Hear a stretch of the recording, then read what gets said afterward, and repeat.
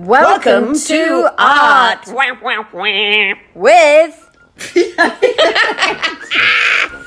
Fiona Verity. Say it again. Fiona Verity. And Julie Nicholson. It's basically all about me, Peter. That's all you need to remember. That's what Julie's constantly fighting with. Shut up, Fiona! Oh. It's like Oprah. Julie's always saying to me, stop showing people things because it's a podcast, you twat. They can't see it. Because I'll hold up books and go, I really like this book. Oh, shit. I snorted. All right. No, we love a snort. Oh, we're great snorters. So, Peter, thank you so much for agreeing to be on our podcast. We are delighted to have you on board. I want to kick off by asking you how, and if you can't answer, I can. How would you describe yourself as an artist? I'm a multidisciplinary artist. That's what I said. Yeah. That's exactly what I said. Oh my God. I'm going to do it again. Look, that's what I wrote. I call you a pocket rocket, multidisciplinary creator who has been successful in singing, songwriting, painting, sculpture, performance, jewelry making, and teaching. You blow my mind, Peter. What have you not done? Yeah. I always say I'm so shocking at math.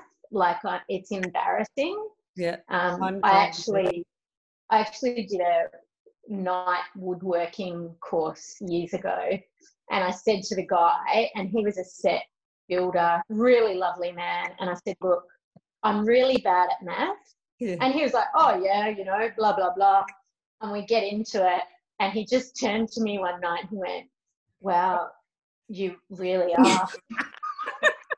As your woodwork fellow. You're left brain, aren't you? I can't even, I can barely add up, and my son does extension maths, and I just look at him like, how? I swear they got muddled up at the hospital. I don't think he's actually mine. It's just not possible. He's got such a big brain. But Peter, I also look at you as a really good voice for lots of different parts of our community. Mm-hmm. And I really admire that about you, that you are not frightened to speak up and you voice your opinions. And I don't want to call you political because I don't see that in a positive way, but I really admire your ability to voice your opinion, but in a grounded way. You're not soapboxing. You're able to I really think your social media is really strong in that you get your point across, but you're not biased or you're not preachy. So that's just a little bit of You don't get your opinion. You don't get your voice across if you shove it in someone's face as your opinion. Yeah. It's just as it's like people who are, I guess, full-on religious or full-on vegans or that energy in itself is very repelling to me. Yeah. And it makes me nervous. I agree. Mm-hmm. So have you always been like that, or have you learned that? We do a lot of this, Peter. We both speak at the same time. Okay, so it's funny because I was thinking about this the other day. Whilst it was nurtured in me to think of others, my grandmother taught me how to pray. But my grandmother told me a very, very full-on story about, and I was only very young when she told me this, but she lived in Taree and she had a dress shop and she was having a fashion parade. This was in the 70s. And the local priest came around. She used to go to church every week. And she'd asked a young Aboriginal girl to be in the parade, and he came round to tell her that she had to remove the girl from the parade because it was going to really upset the community. And she basically told him to fuck off and slammed the door and said she'd never set foot in his church or any church again. Yeah, wow. And it's something very on the maternal line of my family. The women are very full on and not afraid to speak their minds. And that story resonated with me a lot. And I just, as a young kid, I just remember thinking, why are you saying you bloody Asian driver? Like, it's just a driver who's doing the wrong thing. Why aren't you saying you stupid white driver? And I used to actually have a go at my parents if they said anything racist, because fundamentally they weren't, but they would say things that really counteracted that. And as a kid, I'm going, hang on a minute, you can't do that. You can't say this and then say that. And oh my God, they used to get so frustrated at me. But, you know, they ate humble pie. So that curiosity, that curiosity's always been there, or that questioning mind, I think is a creative one, you know, and it's how you direct that. So do you think that's why you've managed to have so many different chapters going on at the same time? Because, so tell us a bit about your singing life. Did you start off singing, or? Oh, look, everything was there, always, I guess. Like, as a kid, I sang, but I was also drawing. I was an only child for 7.5 years. But you don't really count the first 2 years of my sister's life, because she was just this blob. Yeah. So say for the first 10 years. And drawing and going down to the bush where we lived was a real, it was a connector for me to just, I knew I liked it. I knew, I really liked it. I felt like I was in a different place when I was doing it. And, you know, also when adults around you are going, oh, you're really good at that, or, oh, you're good at this. But it seemed like everything else I wasn't good at. I did love writing, but sadly in high school that was sort of, I listened to teachers I shouldn't have listened to. And there was a lot going on too. So, you know, teenagers. But, I guess I did. But in my life, like there's been, so when I was singing, I let go of the art. I don't feel like I can do all of it at once. Yeah. And also the creative outlet actually comes to me. It's like, okay, I need to be doing this now. Yeah. Like it's very, I allow it just to speak for itself, like the jewelry recently. Yeah. That's just come because I started having real anxiety around the materials I was using to make art and how they were impacting the environment, and how ironic it was that I was into painting landscapes and bushwalking and using shit that was like plastic bottles and stuff. And then I went, how can I try and get around this? So I found materials I thought worked, and then I thought, well, why don't I start applying what people like about my art into functional objects like jewelry, because I love jewelry. Yeah. And it just happened. So, So it's been an organic process, you know, your creativity. Yeah, it always is. So if we go back to like the sort of beginning, you went to National Art School. Was that straight after school? Oh God, no. So I'd gone to the same school my whole life, like from pre-kinder, because it was a private school, to year 12. So by the end of that, I was just like, get me the fuck out of any institution. Yeah. And I'd failed the HSC. But ironically, I got into Newcastle Uni to do art. Yeah. And I just said no. I needed to take a break. So I got a job. My mother I wasn't living with her, but she'd sent me this, wasn't even an email back then. I can't remember. On the phone. That's right, because I'm old. And we were on the phone. She goes, I found you this job at Qantas. Ooh. Like, and I was this sort of alternative young girl, like finding herself like shaved head, you know, like far out. And I'm just like dreading. I went to the friggin' interview in a pair of shorts, right? Love it. And I got to the second interview and I was shitting myself and going, ah! So I looked in the local paper. There was a job for a assistant at a Montessori school. I got that job and I worked there for 2 years. And my boss, who is still a dear friend today, she became very much a mother figure to me and encouraged me to sign up to go to National Art School, or it was called East Sydney Tech back then. Yeah. And I got in, and I had no confidence, like no. So how old were you confidence. then, Peter? Were you in your 20s? I was 18. 18. I was 18 wow. Yeah. when I left school.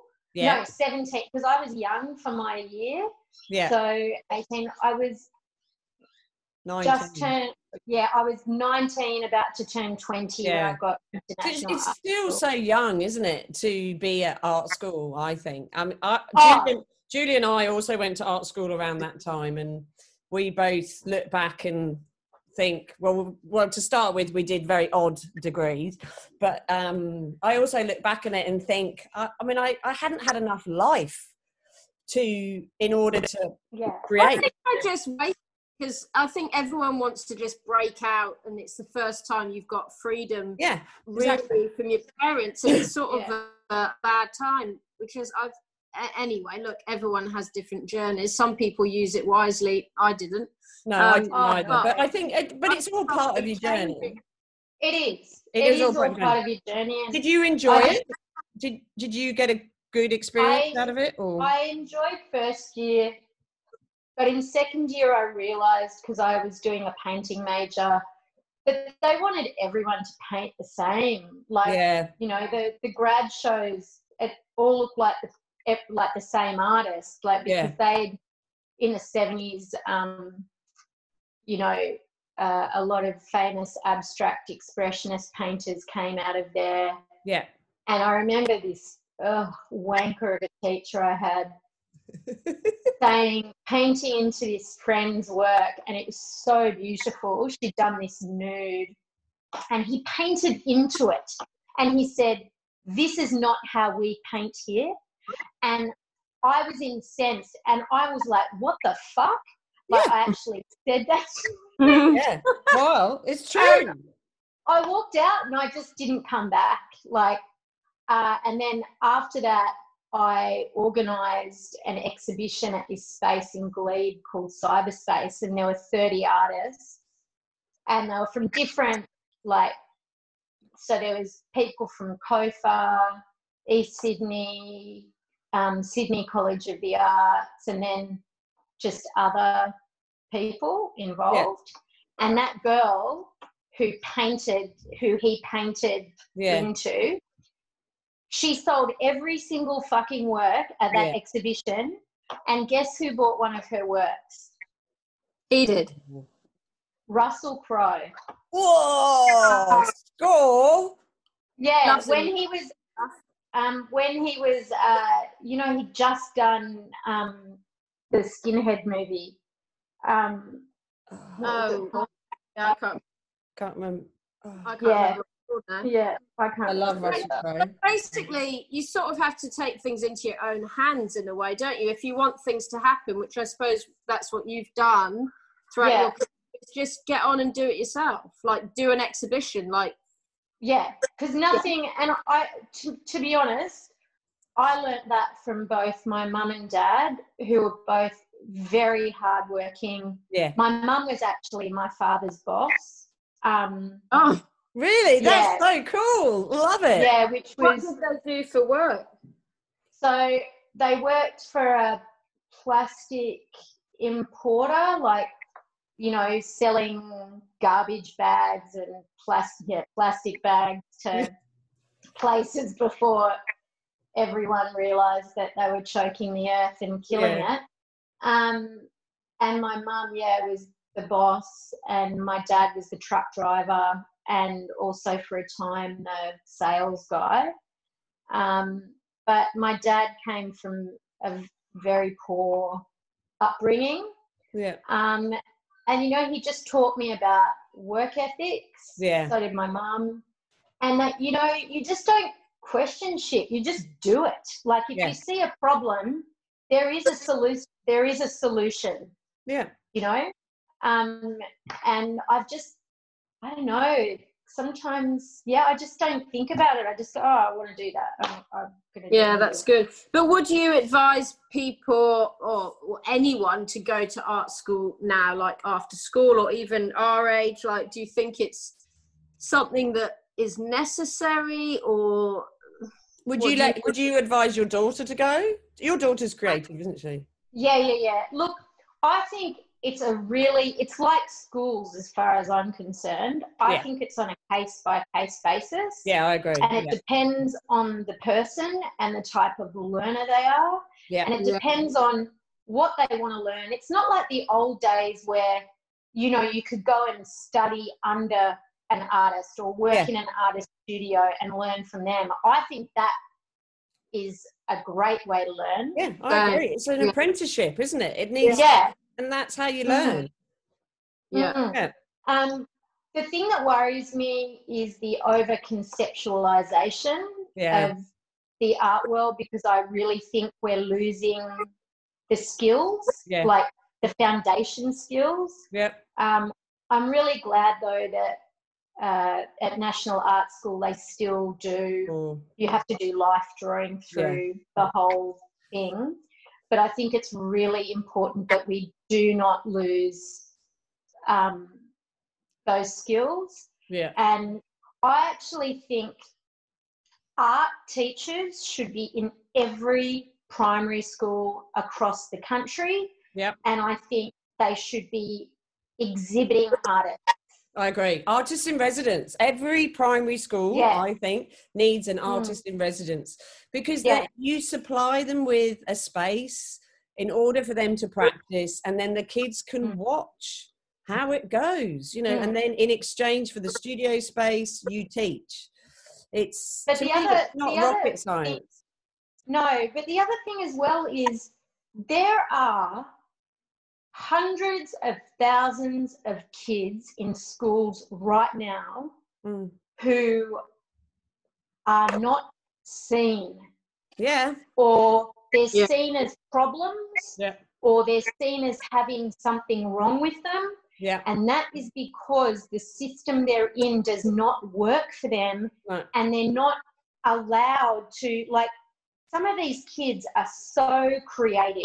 Oh, yeah. And it might not necessarily be that they can draw a picture of a fish perfectly. No.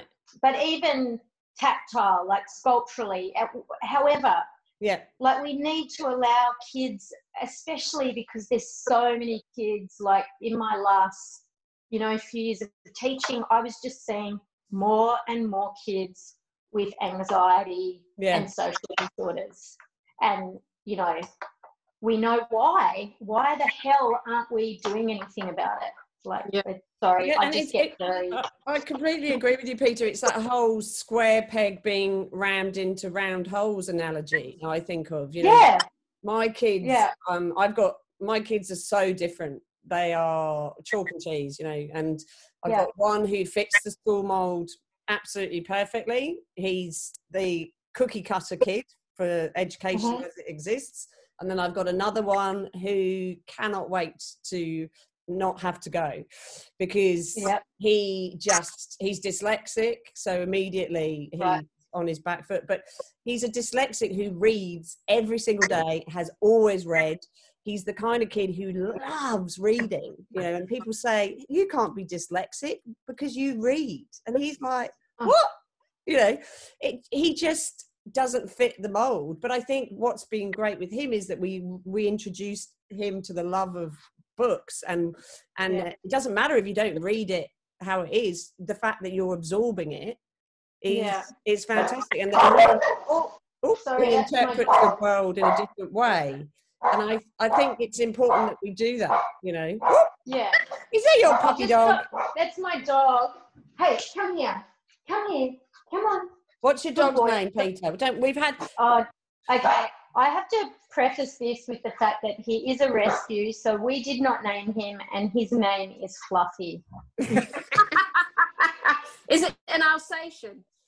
No, it's he's a Cavalier. Is he? Oh, bless. Man. So he is fluffy. I thought it was going to be ironic. And be... No. It's just, I have this thing, like when I was dating this guy in high school, and his parents were really posh, and I was at their house for dinner one night, and he farted at the dinner table, and his mum, I shit you not, turns around and says, "Oh, I'll change his name. Oh, John, did you let Fluffy off the chain?" Oh, my Lord. Stop it. Yeah. So, I hope you every time I say the dog's name, I just am taken back to that. That would be a good title for a painting. Yeah. Let's Fluffy off the chain. I reckon we should give that. I might use that this week for my kids' warm-up. We're all going to draw. Did you let Fluffy off the chain? Let's see what they all come up with. All right, watch my Instagram for that one. So tell us about your So did you start teaching?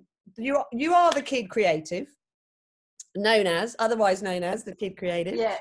And did you get into teaching? Why did you get into teaching? What is it that you love about teaching? Well, I guess when my first experience with sort of teaching per se was, or viewing teaching, I guess, was my auntie worked at a Aboriginal primary school in a place called Purfleet, which is on the outer edges of Taree. So, of course, they were the townships built to hide Aboriginal people away from the white community. And she taught there, and I used to go there as a young kid to visit and hang out sometimes. Then I did some teaching at school, teaching tennis to kids, like in high school. And I just really liked that feeling, or that idea, because I'd had some teachers that were fantastic, and that there weren't many, but when I did connect with them, it was very powerful. Yeah. But when it didn't work, and when they were really awful, I just realised how damaging that can be for a human being. Yeah. And I've always liked teaching in different forms. So at Montessori, which was really just about, teaching their method. But the art stuff happened when I lived in Central Australia in Alice Springs in the early 90s, and for a year, and I was asked to teach a group of kids, and I did it and I loved it. Yeah. But it wasn't a constant. It was very sporadic. But then the Kid Creative happened because Edie started school, and I was absolutely appalled at the lack of creative content and good creative content for children. Yeah. And that's where it all began. Do you have any ideas about why, or have you had any conversations with primary teachers as to why it's so bad? Or okay, I think for a start, that you have to think about, in general, how Australian society sees art. Yeah, I agree. Yeah. Number one, it's sport. Sport is number one in this country. Yeah. Mm-hmm. Art is like this sort of weird little cute thing you do as, a hobby, or it's just not taken seriously. No, it's not valued. And I mean, at the moment you see it with the sculpture walk they want to do, and these local Northern Beaches councillors, brouhahaing about stuff, and just, I got into an argument with someone online last week about it, and I just said, why do I have to, as an artist, get the okay to make a living? Yes. Why are you okay with a football person getting an exorbitant amount of money paid per year when they piss it up the wall, or, gamble it away, or in some rape accusation? Like, what the fuck? Like, anyway. But that comes from our conditioning, and the way people are taught to appreciate and connect with things. What was the question again? I totally rambled off. I think it was about how you got into teaching. So your teaching style's really free, I would say, like, the opposite of what happens in schools. So do you find the kids really coming out of themselves, the ones that do have issues at school, with when they're... Yes. They feel, because, and I must add too, I've actually stopped teaching for a bit. I don't know how long that will be, but I've just put the pause button on it while I do because of other COVID? things. Did you stop because of COVID? No, it's weird. I decided the end of last year, because I was doing my show for Adelaide Fringe. Yeah. And I just wanted to be completely focused and not worried about anything. Yeah. And then COVID happened, and during that time, I just really reflected on how I've always done a lot of things for other people in my life. Yep. And this time it was about me. Yeah, good. And nurturing my creative journey, I guess. It does take a lot out of you. As I was just talking to Julie before we started this interview about my teaching practice and how I love it, but I struggle with the amount of time and energy, creative energy that it takes for me, because I give a lot. And I can't do half a job, and I can't repeat things either, because it doesn't. It's just not the point for me. But today I taught and I enjoyed it. But I wanted to paint today. I was like, So do you struggle with that with your teaching, that it sucks your creativity and then you don't focus on yourself? Yeah, because I don't do things in halves. Yeah. Like, when I create, parents can send their kids to some cookie cutter art school, and there's a lot of them out there who've just gone, great. Like, let's get kids doing the same friggin' bloody painted pottery shit. Like, that doesn't actually connect to the child. No. That doesn't do shit. Like, that goes, oh, look at this pretty thing I made today, Mum and Dad. Like, or, whoever your parents are. But, I want to create really interesting, engaging content, because you know what?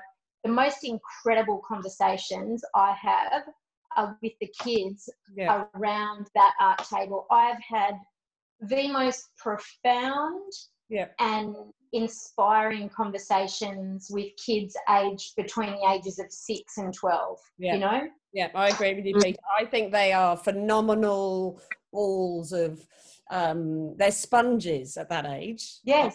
I love that primary age group, because they're just so open.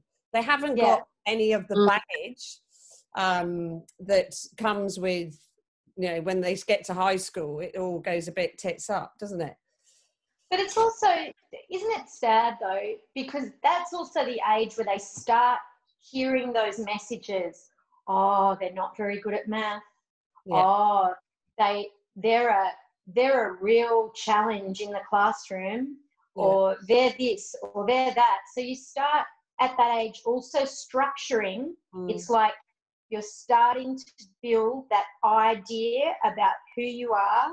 And in year 7, that I think is a really, really interesting time, that year 7, year 8, because if it doesn't go well, then we all know the year 9 thing sucks, because it does. Like, Jesus. But if you add in that a kid's identity, like that they don't feel confident or strong within themselves, that's when it all just, you know, really not go well for kids.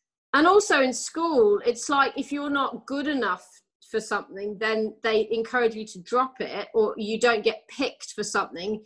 Whereas, why do you have to be good at it to enjoy it, carry on? Totally. Like, why? I'm like, you don't have to be good at it. Like, you just have to enjoy it and do what you want with it.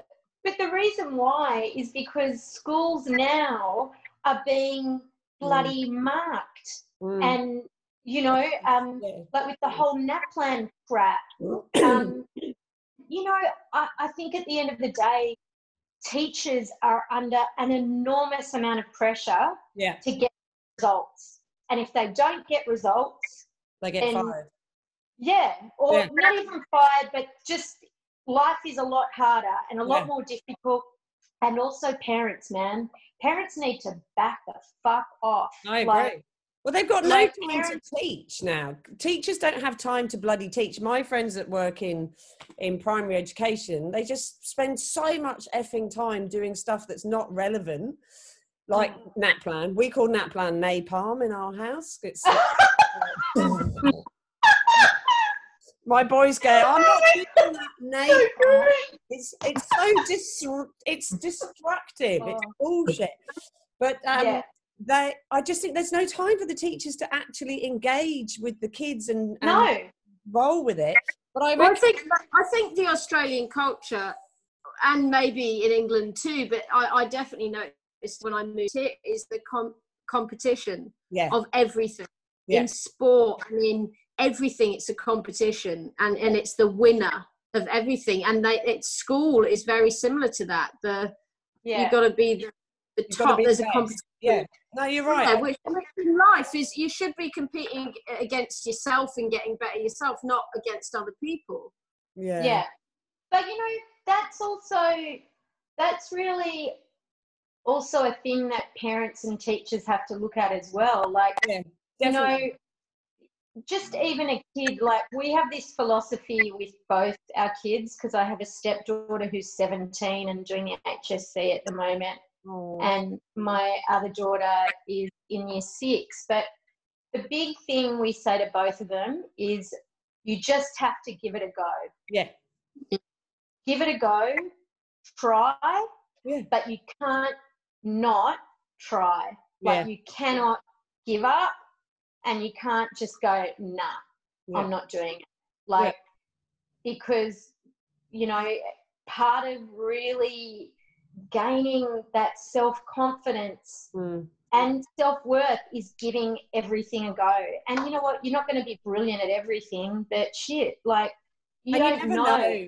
I always think you never really know what you know, being an anxiety sufferer, I often talk myself out of things and then really enjoy them. So I think just having that attitude of give it a go, you never know. That might end up being a new passion or a new... It's showing up, isn't it?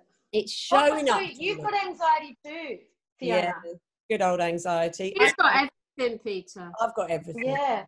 Oh, I love it. I should say that. But show me a creative that doesn't struggle with their mental health, really. Oh, I think we've all got, I'm going to segue, Julie. We've all got our baggage. Which I tried to do it earlier, but I didn't succeed. Which leads me beautifully into, tell us, Peter, How the fuck was Adelaide, your show, Baggage Limit? How did you go in the Adelaide Fringe Festival? Did you love it? Tell us all about the show. I did. Well, for a start, I must say that the big win for me was actually getting there, because I drove by myself to Adelaide. That is a long time. I took 3 days to do it, but I've never I got my license later in life, like when I was 40. And even though I cycled everywhere, I'm fine driving in the city, but driving on, big highways and stuff used to give me such incredible anxiety. Yeah, we have to concentrate for a long time. Yeah, well, the medication helps. Yeah. I drove, and it was, I absolutely loved it, and I overtook trucks. Like, seriously, I was high-fiving myself. Just going, shit. And it's a difficult drive, isn't it? It's a really difficult drive. I haven't driven, but I've been driven. Like those hay plains, that is the flattest part of the world. Did you get the whole mirage thing going on while you were driving along? Man, there was a dust storm as I was driving. Wow. Yeah. And I was listening to a podcast, and I'm right into crime podcasts, so all the way it's all about dismembered bodies and shit. Spooking yourself. And then these, like the hay plains, I'm like going, oh my God, I feel like I'm on one of the podcasts. I'm waiting to see a dead body. Oh my God. Well, I have never met anyone that has done anything for a Fringe festival. It's very exciting. Why did you decide to do that? Well, so I'd written the show, and it was really a thing I did at Manly Art Gallery. They asked me to do this Q&A thing, and I don't really like Q&As, so I said, can I write a musical about my life? I love it. Good I don't like talking, but I can write a musical about myself. Yeah, I'd always wanted to, and I thought, this will be a really good opportunity to do it. I can do it in a space that I'm really comfortable in, because I'd worked with Manly Art Gallery previously, and it just felt safe. And they went, we'll do up 100 tickets, and I'm like, they all sold, and I was freaked out, and I was writing stuff like the day of it, and then my mate Phil, like, what it's ended up as to what it first was is very different, but there's similarities in there. So I wrote it, and then I thought, where is the best place for me to do this? And Fringe festivals are great because they're all about people, first timers, or even people who have just written new things, performing them and getting feedback. And so why Adelaide? I decided to go. Was Adelaide a particular? Why did you go for Adelaide? Because Adelaide's second to Edinburgh is one of the biggest in the world. Yeah. And also too, I don't know, it was just the right it's awesome. And it was great. Like, I learned a lot. Like, I did it. My friend Phil Downing, he's worked in theatre for years, and he and I used to be in a band together years ago. Yeah. And after the 7 days, he said to me, of the performances, he said, man, I've worked in the industry a long time, he said, but what you've experienced as a performer in 7 days is what some people don't experience after being in the theatre for 10 years. Yeah. Like, wow. I had everything from a person walk out of the show, like just before the end, who happened to be someone from Sydney Fringe Festival, but I ironed that out and it was okay. It wasn't that he hated it. but I had like anxiety for 5 days going, oh shit, my life's over. Probably diarrhea or something. Huh? Probably needed a wee. No, he just had a few feelings, like was a little triggered by it. Well, that's wow, that's amazing that you could create that though. As an artist, that's I know, but I was just like, look, I was shitting myself. I must admit, like the week before, because Stephen, my husband, had been bloody hiking in Patagonia in the lead up before I went. So usually he's my wingman, you know. He knows how my anxiety gets just before something big is going to happen, and he soothes me. Like he's your rock. Calms me. Yeah. But he wasn't there, and I was playing single mum, and I'm just like, oh my God, what am I doing? They're going to find out I can't act, and that I'm just like, what the? And because the show's very personal. Yeah. And after opening night, which was great, but I forgot a bit, and you couldn't tell if you weren't in the audience, but you know, oh my God, or if you were. Every performance unique. For the listeners, like what was the show about? Okay, so the show is basically an autobiographical look at understanding my anxiety and depression by investigating or going into the stories of my grandmother, my mother, and my father. Yep. And part of the story is told by my two alter egos, Wayne and Sharon. Love it. Wayne resembling the anxiety. It's brilliant. It's so good, Pete. And Sharon is basically God. I mean, not in the, I don't see God as the Jesus God. I just see God as like an omnipresent being in the world. That's my personal take. But you know, God can be anything. Amen. But yeah, so that's basically it, and it's told through my voice, the voices of my family, my alter egos, and there's some musical numbers thrown in. Which is awesome because you have a rocking voice. Oh, thank you. I was recently, on my birthday this year, I didn't realise that you were going to sing for me.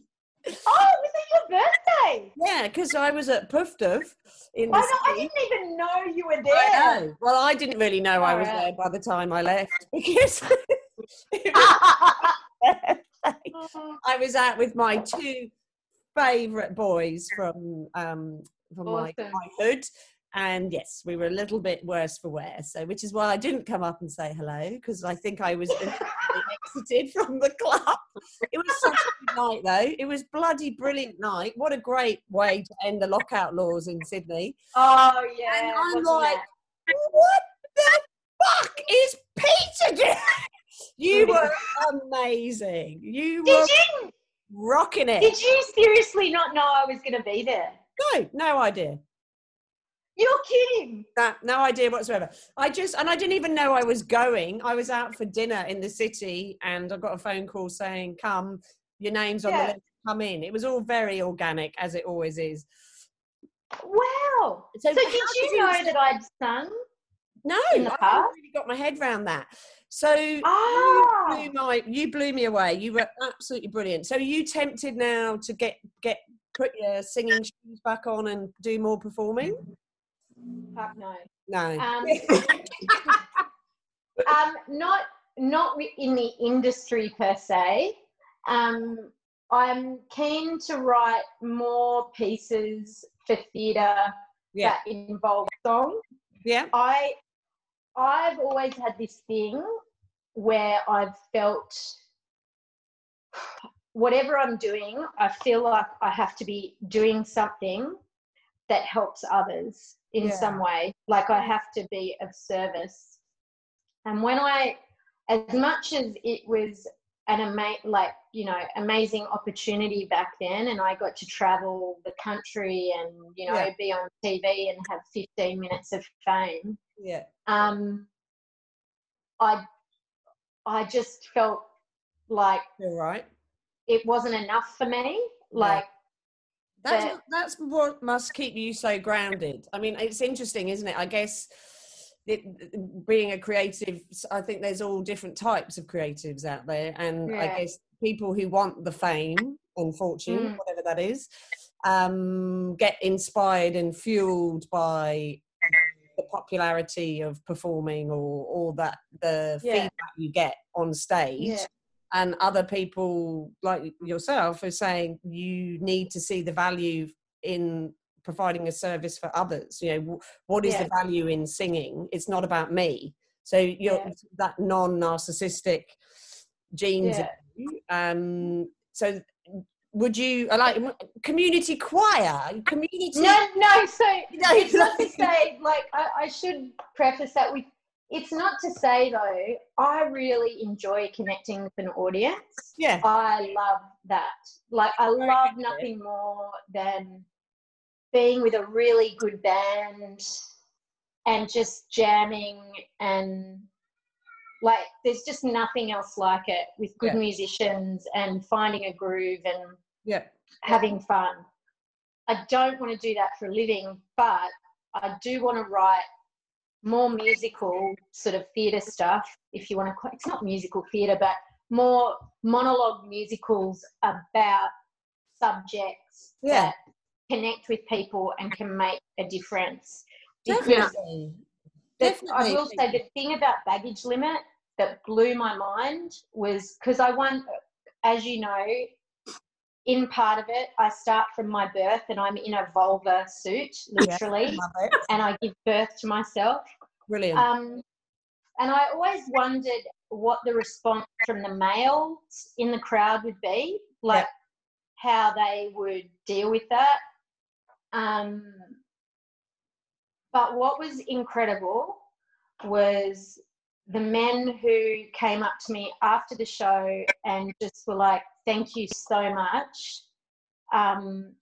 You really, they really wanted to talk with me and connect with me about obviously things that they've been feeling, or, it was just really, it blew my mind. And I went, you know what, this is why I like doing this sort of stuff, and this is where I want to keep going. And this is you have an ability to connect with people and bring up topics that are difficult to talk about, and subjects that people struggle with. And I think nowadays people are getting better at discussing things like mental health, suicide, homelessness,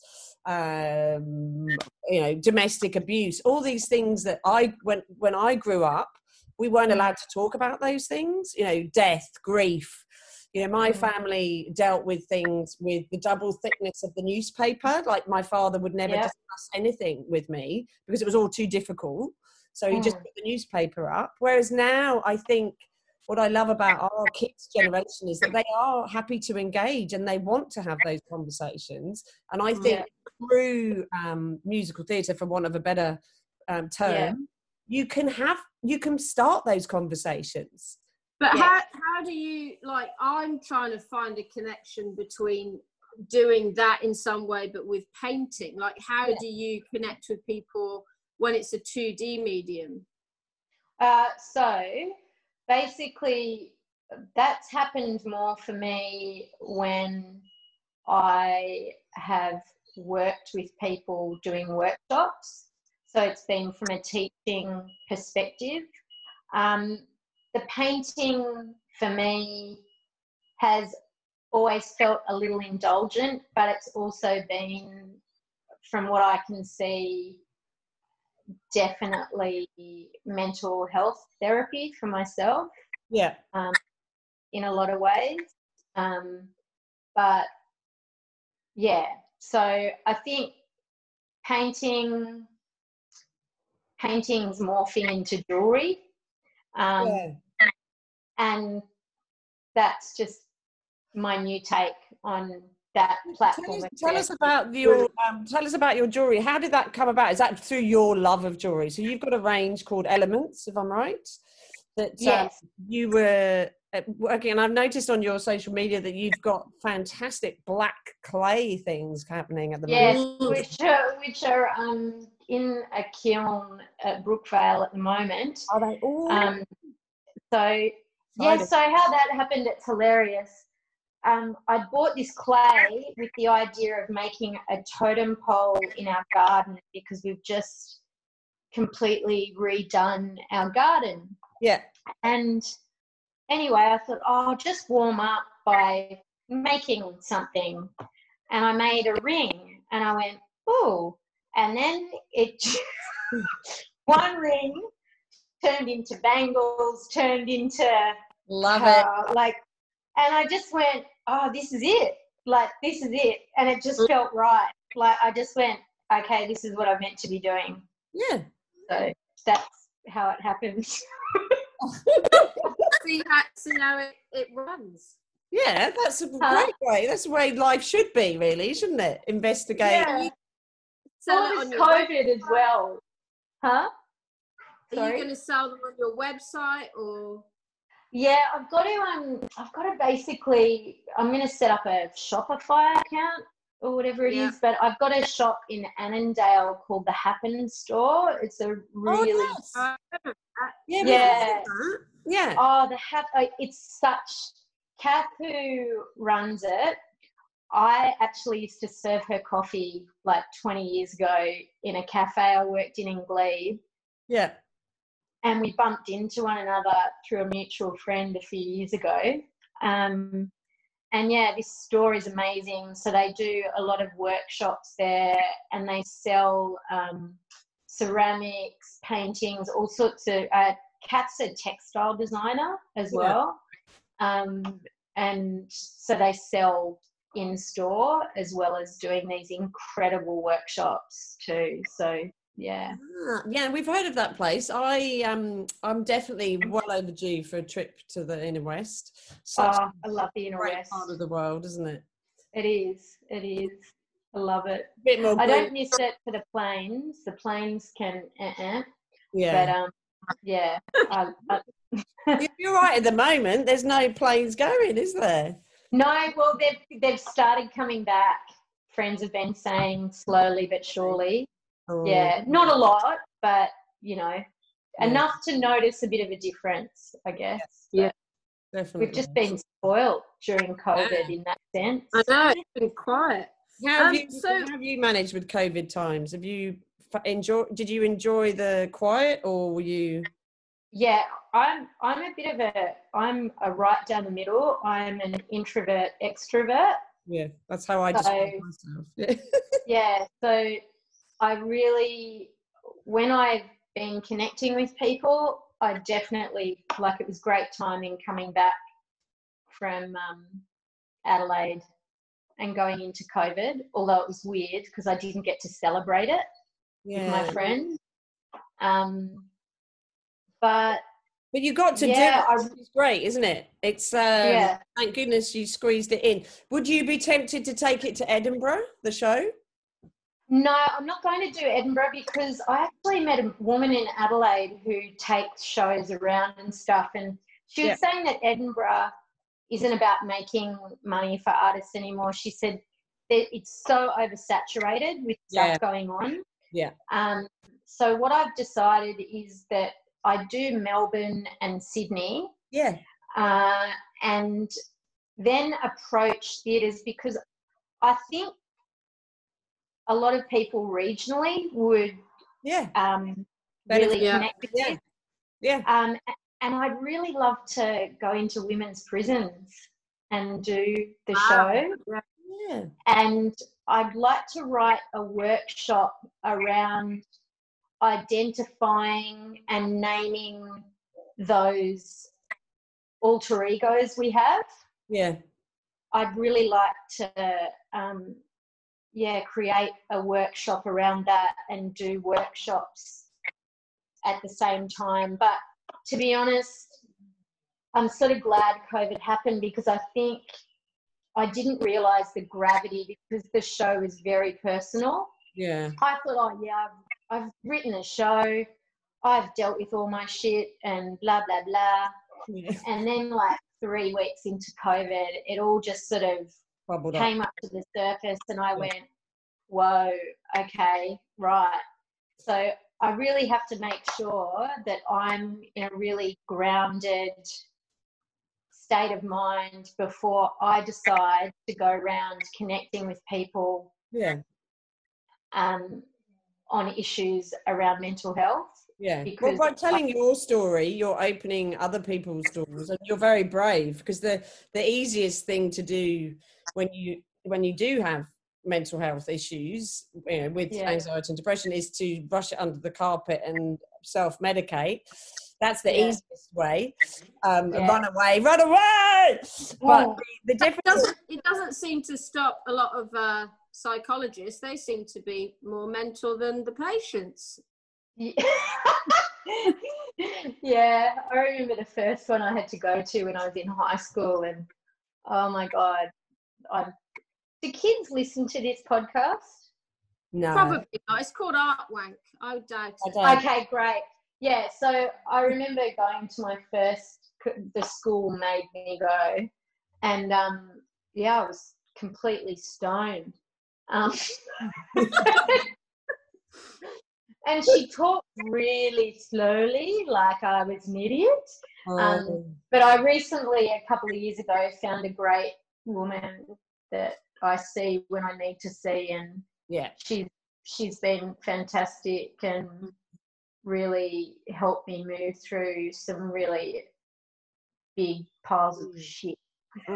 Yeah, and I think this is it. I mean, you're by addressing and opening up those doors for you, which is what the show must have done. Is it opens up Pandora's box, and you know, I reckon everyone could do with some time, you know, assessing.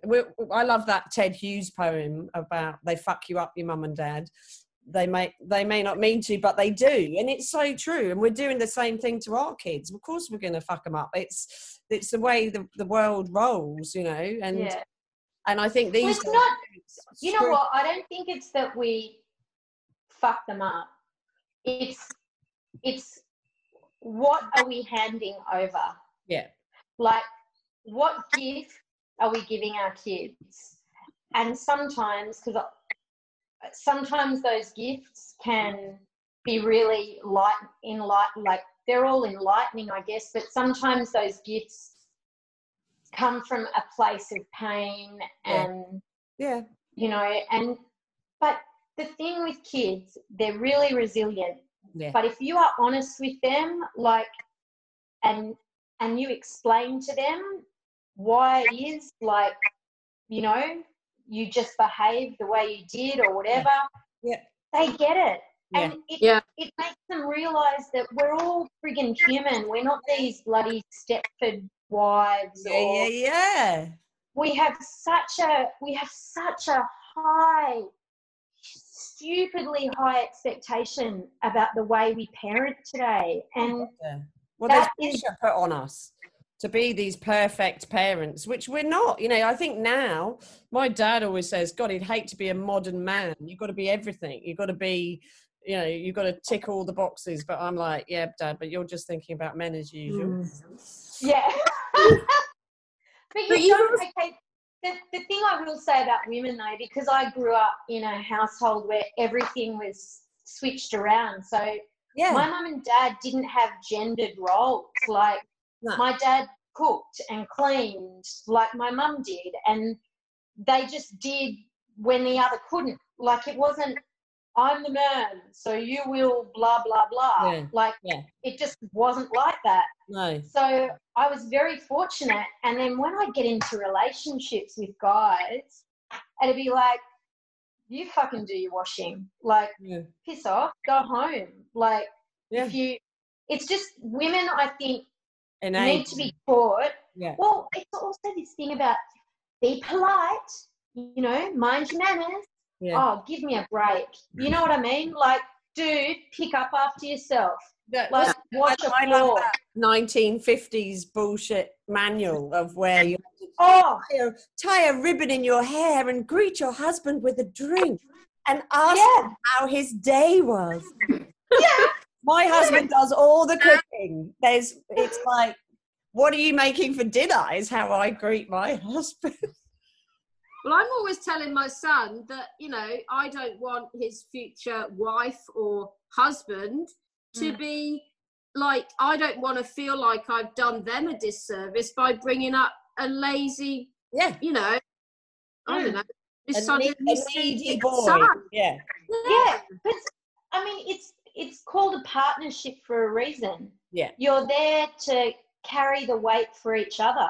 Yeah. Like, you're there to help each other. Yeah. And if someone's going, I can understand it, right? Because my husband and I, we have what would you call it? We don't live together, but we're together. Really? How'd you manage that? That's perfect. Hold on a minute. Well, I had a breakdown. I had a breakdown, and then we split for a little bit, and his dad was very ill, so he was caring for him. But then when we got back together, it was just like, oh, this is really cool, not living together. And we both realised we probably wanted that for a really long time, but couldn't say it to the other because we were worried how the other person might feel about that. Yeah. And then it was just, it's, you know, it still comes with you're navigating new territory. So it's like, you know. Yeah. Yeah, but it's just great, especially because I'm at the start of, I think, menopause. And when I was going through a lot of stuff, my stepdaughter was going through hormonal stuff, and we were just clashing. Like, it was just full on. So it's wonderful to actually get breathing space from your kids too. Yeah, definitely. Because what a great idea, Peter. I'm loving it. I reckon you should. I'm going to spend out this afternoon. I'm done. Yeah. Well, that's I tell you, you actually appreciate each other more, and it stops becoming, because I just found that the kids were just like, we lost each other to all these things and responsibilities and getting the kids there and doing this, and why are you, and there's an added element when you're a step parent too, because it's like the boundaries shift and change. Yeah. But now it's not. Like, now it's like, you know, what are we having? Are you coming over for dinner? What do you want? Like, it's like having a boyfriend again. That is so exciting. Isn't it? It's like on Sex and the City. I love that bit when Big says, I'm going to go back to my apartment a couple of days a week. And I'm like, that's my dream. Yeah, well, I'm fucking living it, sister, and it's pretty bloody good, I tell you. Call me Ms. Little, not Mr. Big. Ms. Little. Yeah, there you go. You can be Ms. Little. Yeah. I love it. Well, we all want to be you now. We're just all no, you fucking don't. Believe me, you don't want to be me either. We could swap. Yeah. For the last two questions, we normally ask these two questions. So, what artists really inspire you, but also what one artist would you like to visit in their studio? And they could be dead or alive. Joni Mitchell, definitely. Nice. Love it. Because she's a singer and a painter, songwriter. Kindred spirit. Yeah, I just have always, like, my favourite song in terms of lyrical content is A Case of You from her album Blue. Yeah. I just think she's an incredible woman. She's always stood truthfully as an artist. Like, she never got in the machine and changed how she wanted to create. She was always creating what she wanted. Yeah. I think, I just have a lot of admiration for her. Like Freddie Mercury. I mean, I always look at Freddie Mercury to be he was so creative and such a genius within the music industry, and he didn't give a fuck about the label. He did what he wanted to do, you know. Yeah. The other one, I reckon, if I had to choose a male,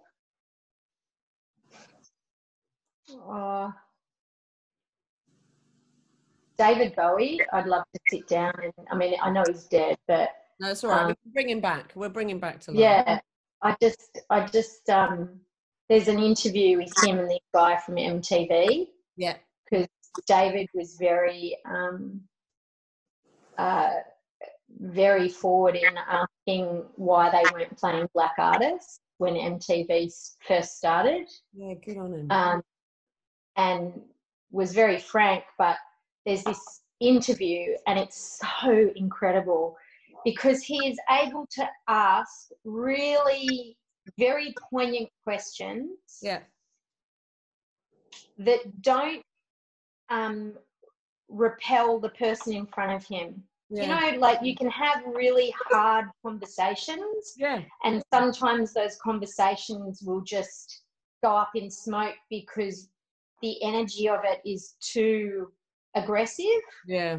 But he's so measured and so, I just always love the rhythm of his, just whenever he talks, there's always a consideredness about him. I just really admired. Yeah. Yeah. It's like he was from a different planet, really, wasn't he? Yeah. And I loved his that Black Star album. That I couldn't stop playing. It was so dark, but so you could just tell he knew he was dying. You know. But how amazing to be able to creatively get those emotions across. Oh yeah. Oh, the other one too would be Patti Smith. Definitely. Like, hello. Yeah.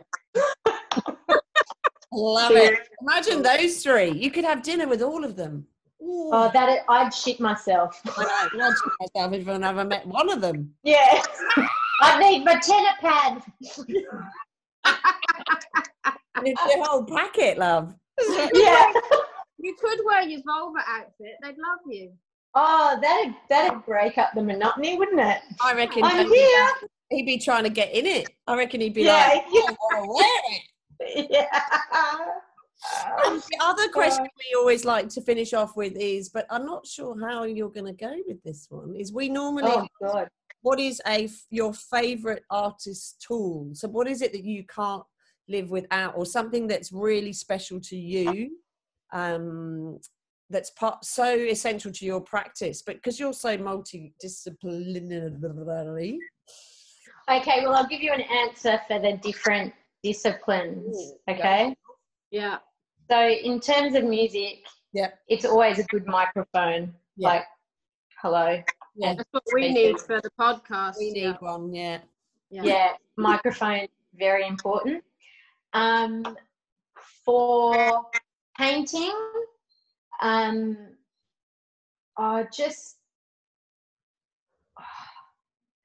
that's really hard. Is it like the surface for you? Is it the paper or the canvas or is it the actual materials that you make the marks with? What is it that stands out? For me, it needs to be the surface. I need good. Yeah, the surface, I think, definitely. But then, you know, it's all married, isn't it? Because then you can have the surface, but if you don't have the right tool for that surface, it's just like there's like an intrinsic relationship in painting with different things. But surface is important, definitely. But surface.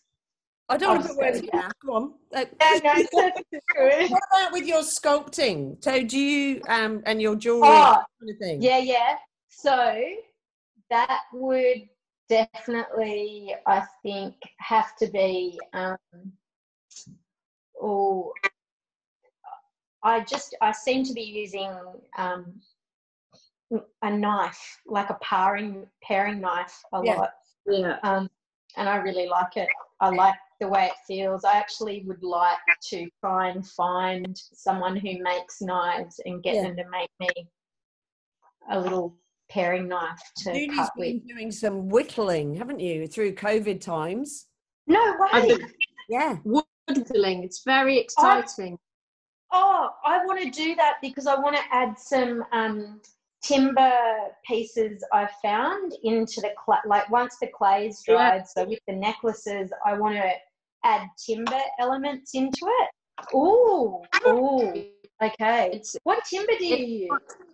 Well, it's called basswood, but I think I just Googled it and then I got like a starter pack online with all the stuff, and the kids have loved it because they can sand it, and we've just made little like totem-y things, like little things, and I made a spoon. Awesome.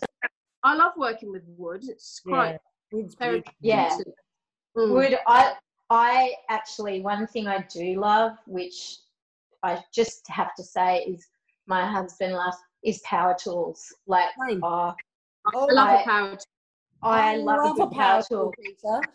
I've got a good Bosch. Yeah, baby. Bosch, you're fancy. Jigsaw. The cheap ones. Yeah. I have a miter saw. Oh, I love it. Yeah. Yeah, I had a miter saw, but it was a bloody. It was a cheap one I bought, but the cutting when it was crap. Like it just used to mush everything. There's nothing better than chicks with power tools. Jessica Watts, she's the queen of the power tools. She's there with a concrete mixer and she makes them awesome boards, and we could do an art wank calendar with artists with power tools. Oh yeah, nude calendar. God. Oh fuck that. No, definitely. We were watching The Detectorists last night, Charlie and I. We love that show. We've been re-watching it. It's a British drama about these metal detectors. And what in this club, the secretary, she suggests that they do a calendar. There's only 7 members in this club, but they're going to do a nude calendar, and they're all like, no. I think we could do an art nude calendar with power tools, Julie. I love it. Let's do it. Yeah. Well, that's a good idea. That was such a great chat, Peter. Thank you so much. Pleasure. I loved it. And where do you like what? It'll be out on all your favourite podcast providers. Please don't forget to rate and review and share this podcast. It helps my mum and her friend Fiona get more listeners. Thank you.